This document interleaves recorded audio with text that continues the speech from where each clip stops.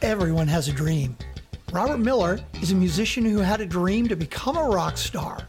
He followed his dream and he succeeded.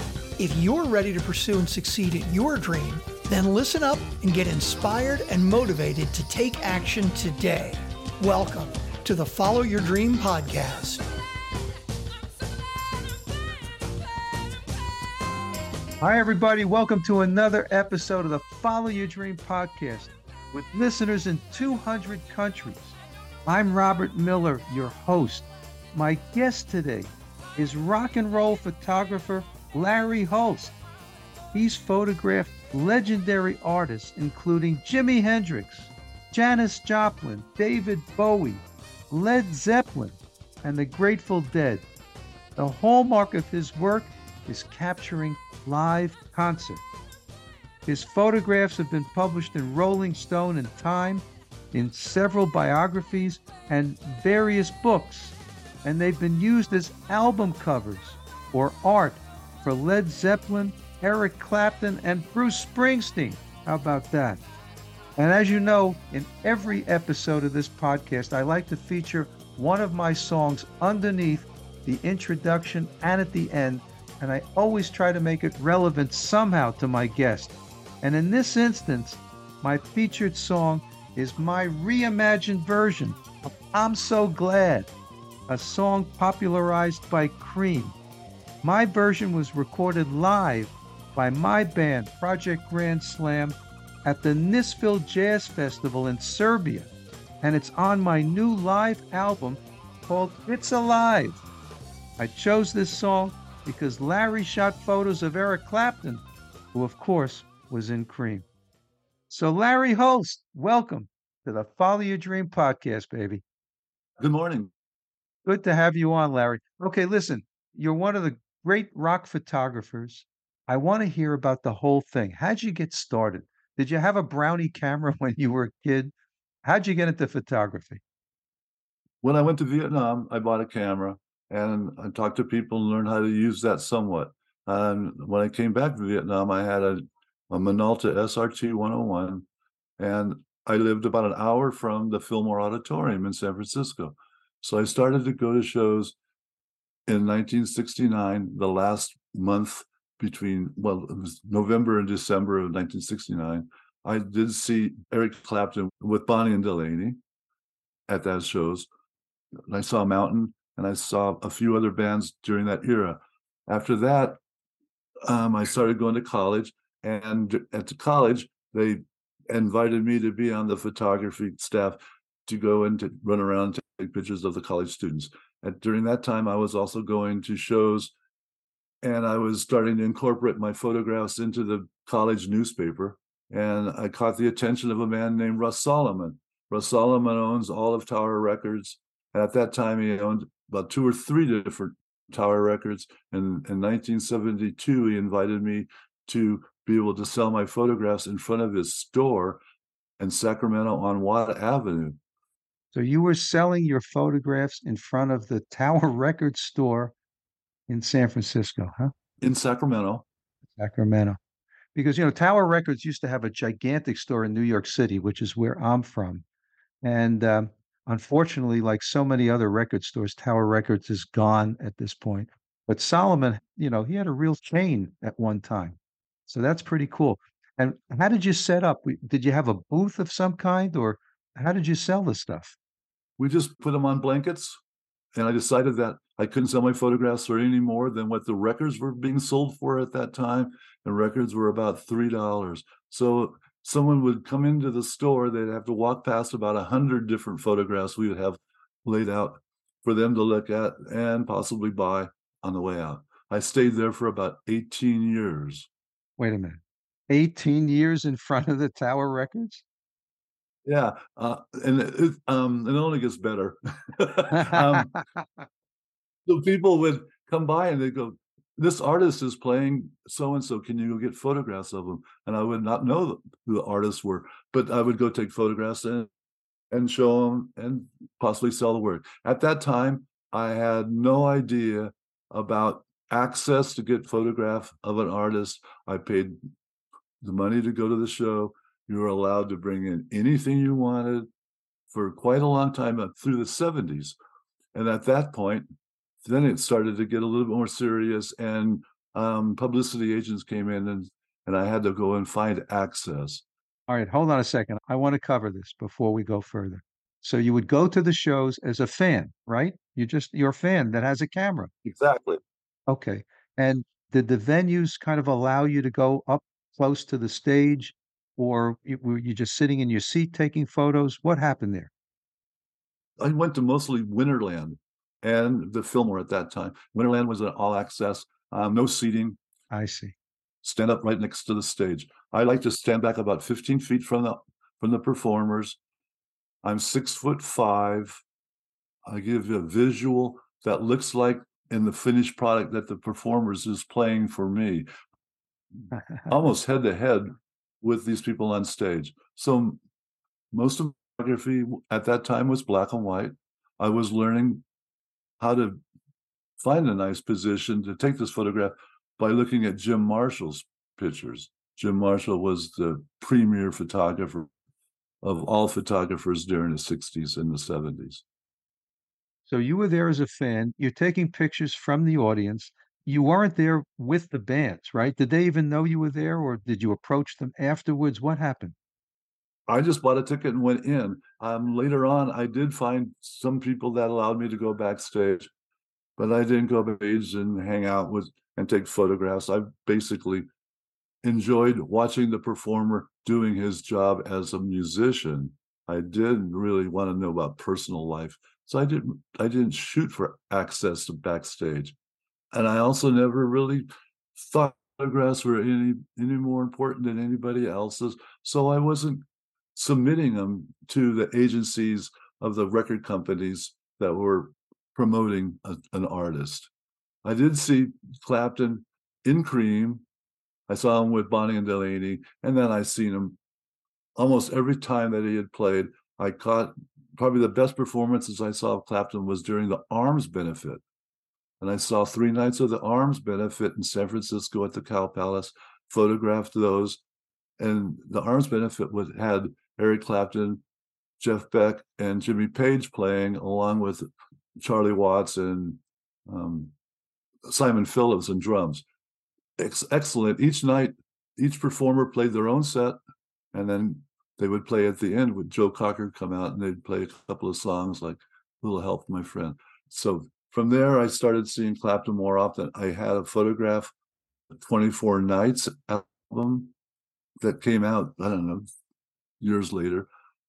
Other albums that I've had photographs on was 2 albums by Hendrix, the South Saturn Delta album, and the Family album that the Hendrix family put out. It was the box set that had all 4 CDs that Hendrix released. The Springsteen album I have is a box set. I think it's on the River box set. AC/DC, I have a European version of Back in Black. I've got a photograph on that. All right, but I got to stop you for a second. How did these artists find out about your photos? How did they get on these covers or in the box sets? Excellent question. Eventually, I went with Getty Images after Getty bought the company that I was with a stock photo agency called Michael Oakes Archives. And Getty bought those, and along with the archives, that were my photographs of these artists. And so the record companies went to Getty. They did not come to me personally. And subsequently, I found published afterwards. I had no idea that they were going to be used on the album or not. Now, there was one difference in that, and that was the day that I met Robert Plant in San Francisco, a Hardly Strictly concert. I was standing watching Emmylou Harris being inducted into the Berklee Music School. I guess she graduated there. I turned around and Robert Plant was about 5 inches from me. And I looked down and I had a photograph of Robert Plant at that time playing with Led Zeppelin in the park, which is Kezar Stadium. And I showed it to him. And when the induction ceremony was over with, he told me to come backstage with him. And we went backstage and he asked me immediately, who took this photograph? Because I've never seen it, he said. And I shot the photograph Kezar Stadium in 1973. And it's probably my most famous picture. I probably sold probably 4,000 to 5,000 of them at $3 a piece. Now, this is the photo that became the cover of Houses of the Holy. Am I correct? Cover, but it was used on a reissue by Jimmy Page 4 years ago, and it's on a, I don't even know what you call them. This one was in a box set, and it's a hardcover book of all the photos that he had collected for 1973. And so the main picture was my photograph. All of a sudden, it turned up where I was talking to Ross Halfin, and I mentioned something to him, and he goes, "Do you have any pictures of Jimmy Page?" And Ross Halfin was a major Jimmy Page photographer at that, Led Zeppelin photographer at the time. And so I told him I had this picture. I sent it to him. He sent it to Jimmy Page, and within a month and a half, through our communication, it was on the House of the Holy reissue album, not the original, but still, I made it to the top of the food chain. That's pretty cool.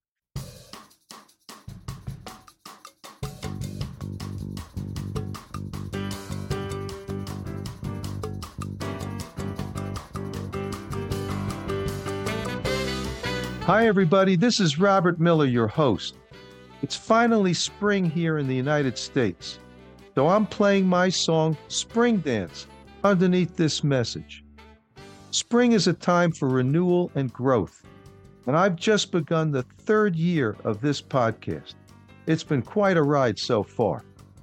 Over 170 episodes, more than 800,000 downloads, ranked in the top 1% of all podcasts, with listeners in 200 countries. My guests have included famous musicians, actors, directors, broadcasters, corporate CEOs, and others. My goal with each is to have fun and entertain you, the audience, and of course, to inspire you to follow and succeed at your dream. As a professional musician with a dozen highly acclaimed albums and millions of video views and streams, I infuse my music into each episode. And the podcast has allowed me to introduce my music to a worldwide audience. If you haven't done so yet, please subscribe to the podcast so you get each episode when it airs. And also, please sign up for our weekly emails, which keep you up to date on everything. The links are in the show notes to each episode. And also, please check out our website at followyourdreampodcast.com. I want to thank you all for listening and keep on rocking.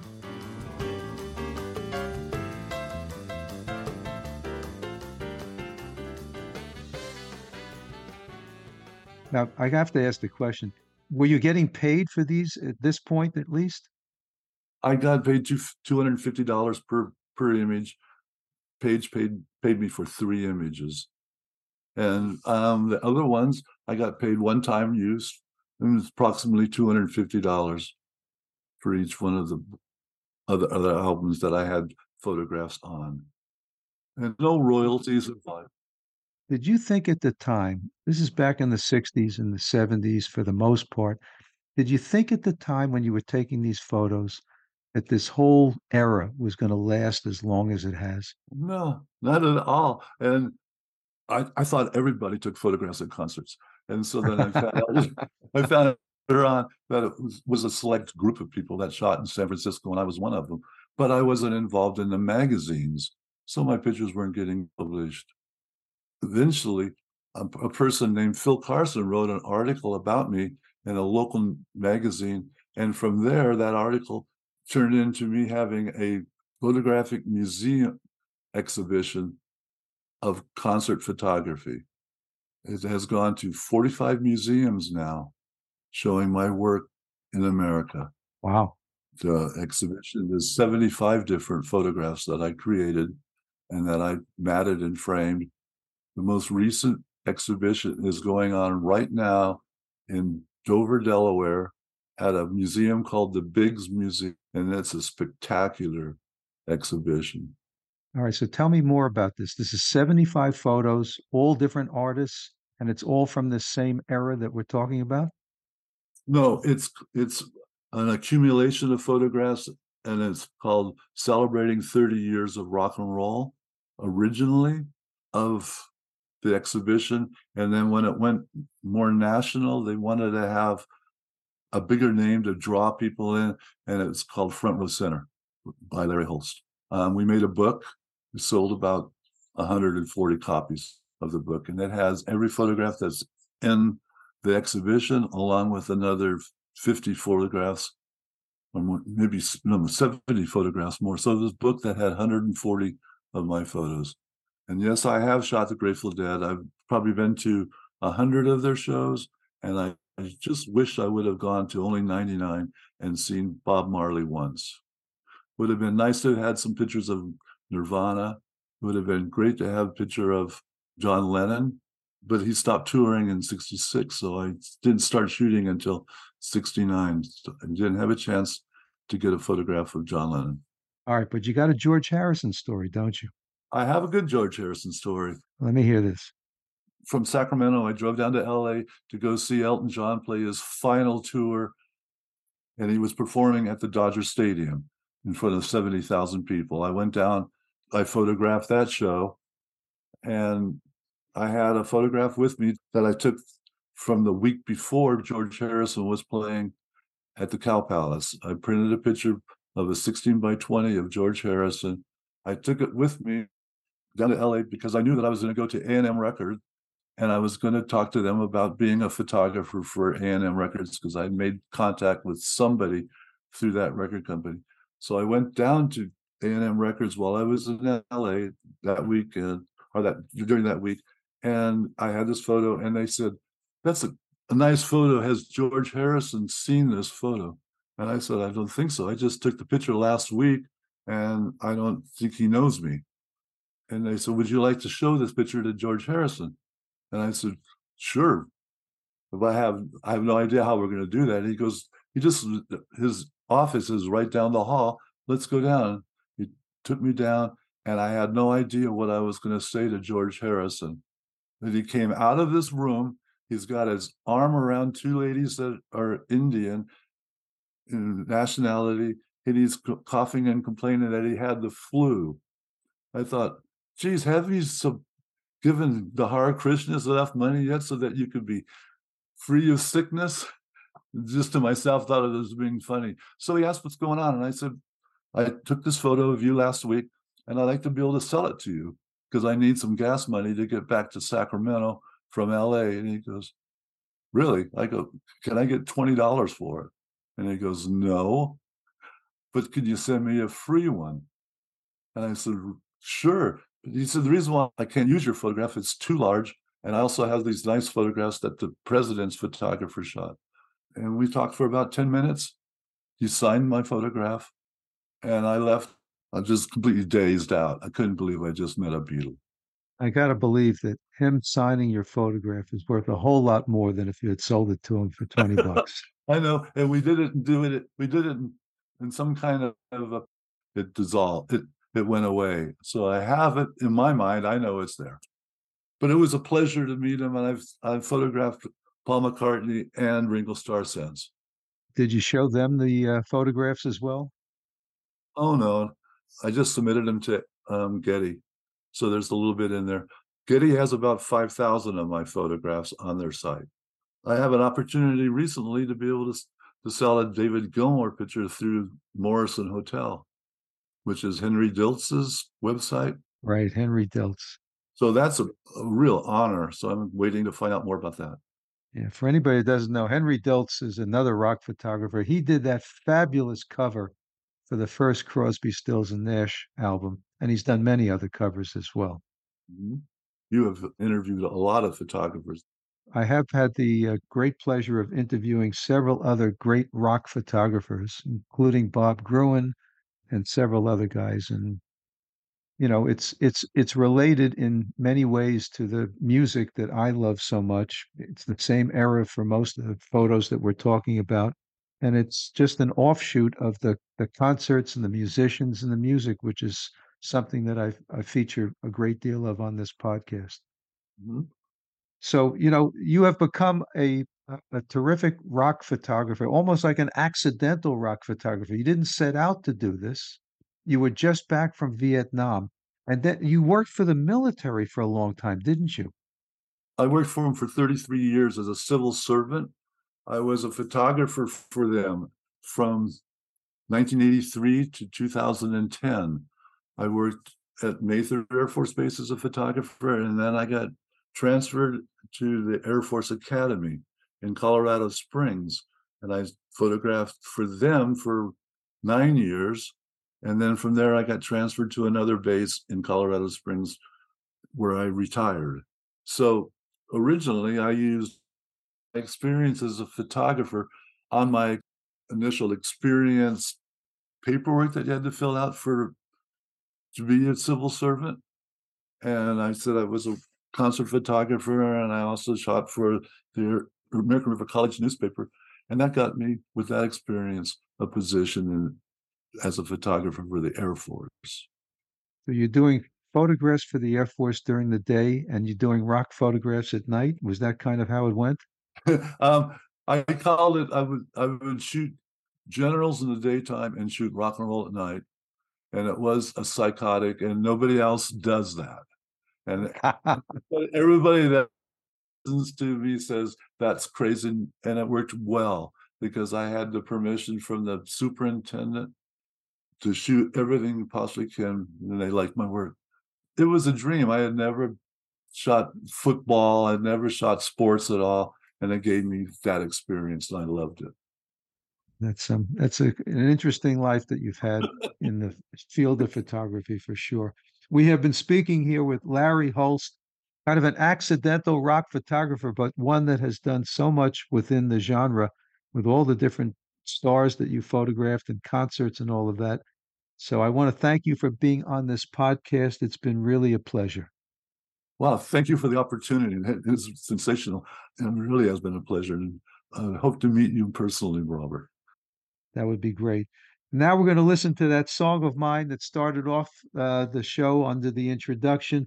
It's my version of I'm So Glad, popularized by Cream and Eric Clapton, who Larry has shot, photographically, of course. And I want to thank you all for listening. We will see you in the next episode. Thanks for listening to the Follow Your Dream podcast. Make sure to subscribe, rate, and review the podcast so you don't miss another inspiring episode. You can connect with Robert at robert@followyourdreampodcast.com. And you can hear more from his band at projectgrandslam.com and at thepgsstore.com.